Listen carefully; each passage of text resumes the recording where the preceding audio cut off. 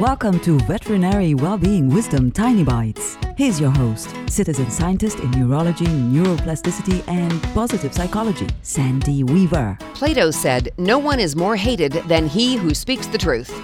He didn't exactly say it that way. Translations differ, so that's kind of an English language distillation of a two-sentence section of his apology speech. When you find yourself in the company of people who flatter and praise to someone's face and then whisper mean things behind their back, you are among people who aren't worthy of your friendship or even your time.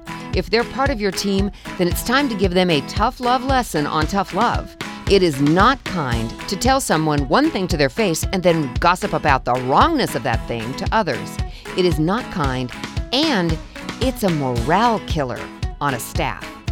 It is worth the risk to speak the truth, no matter whether people want to hear it or not, because then everyone is on the same page.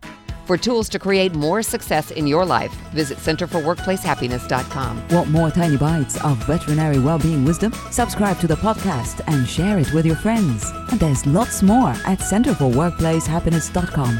Here's to your well-being, one tiny bite at a time.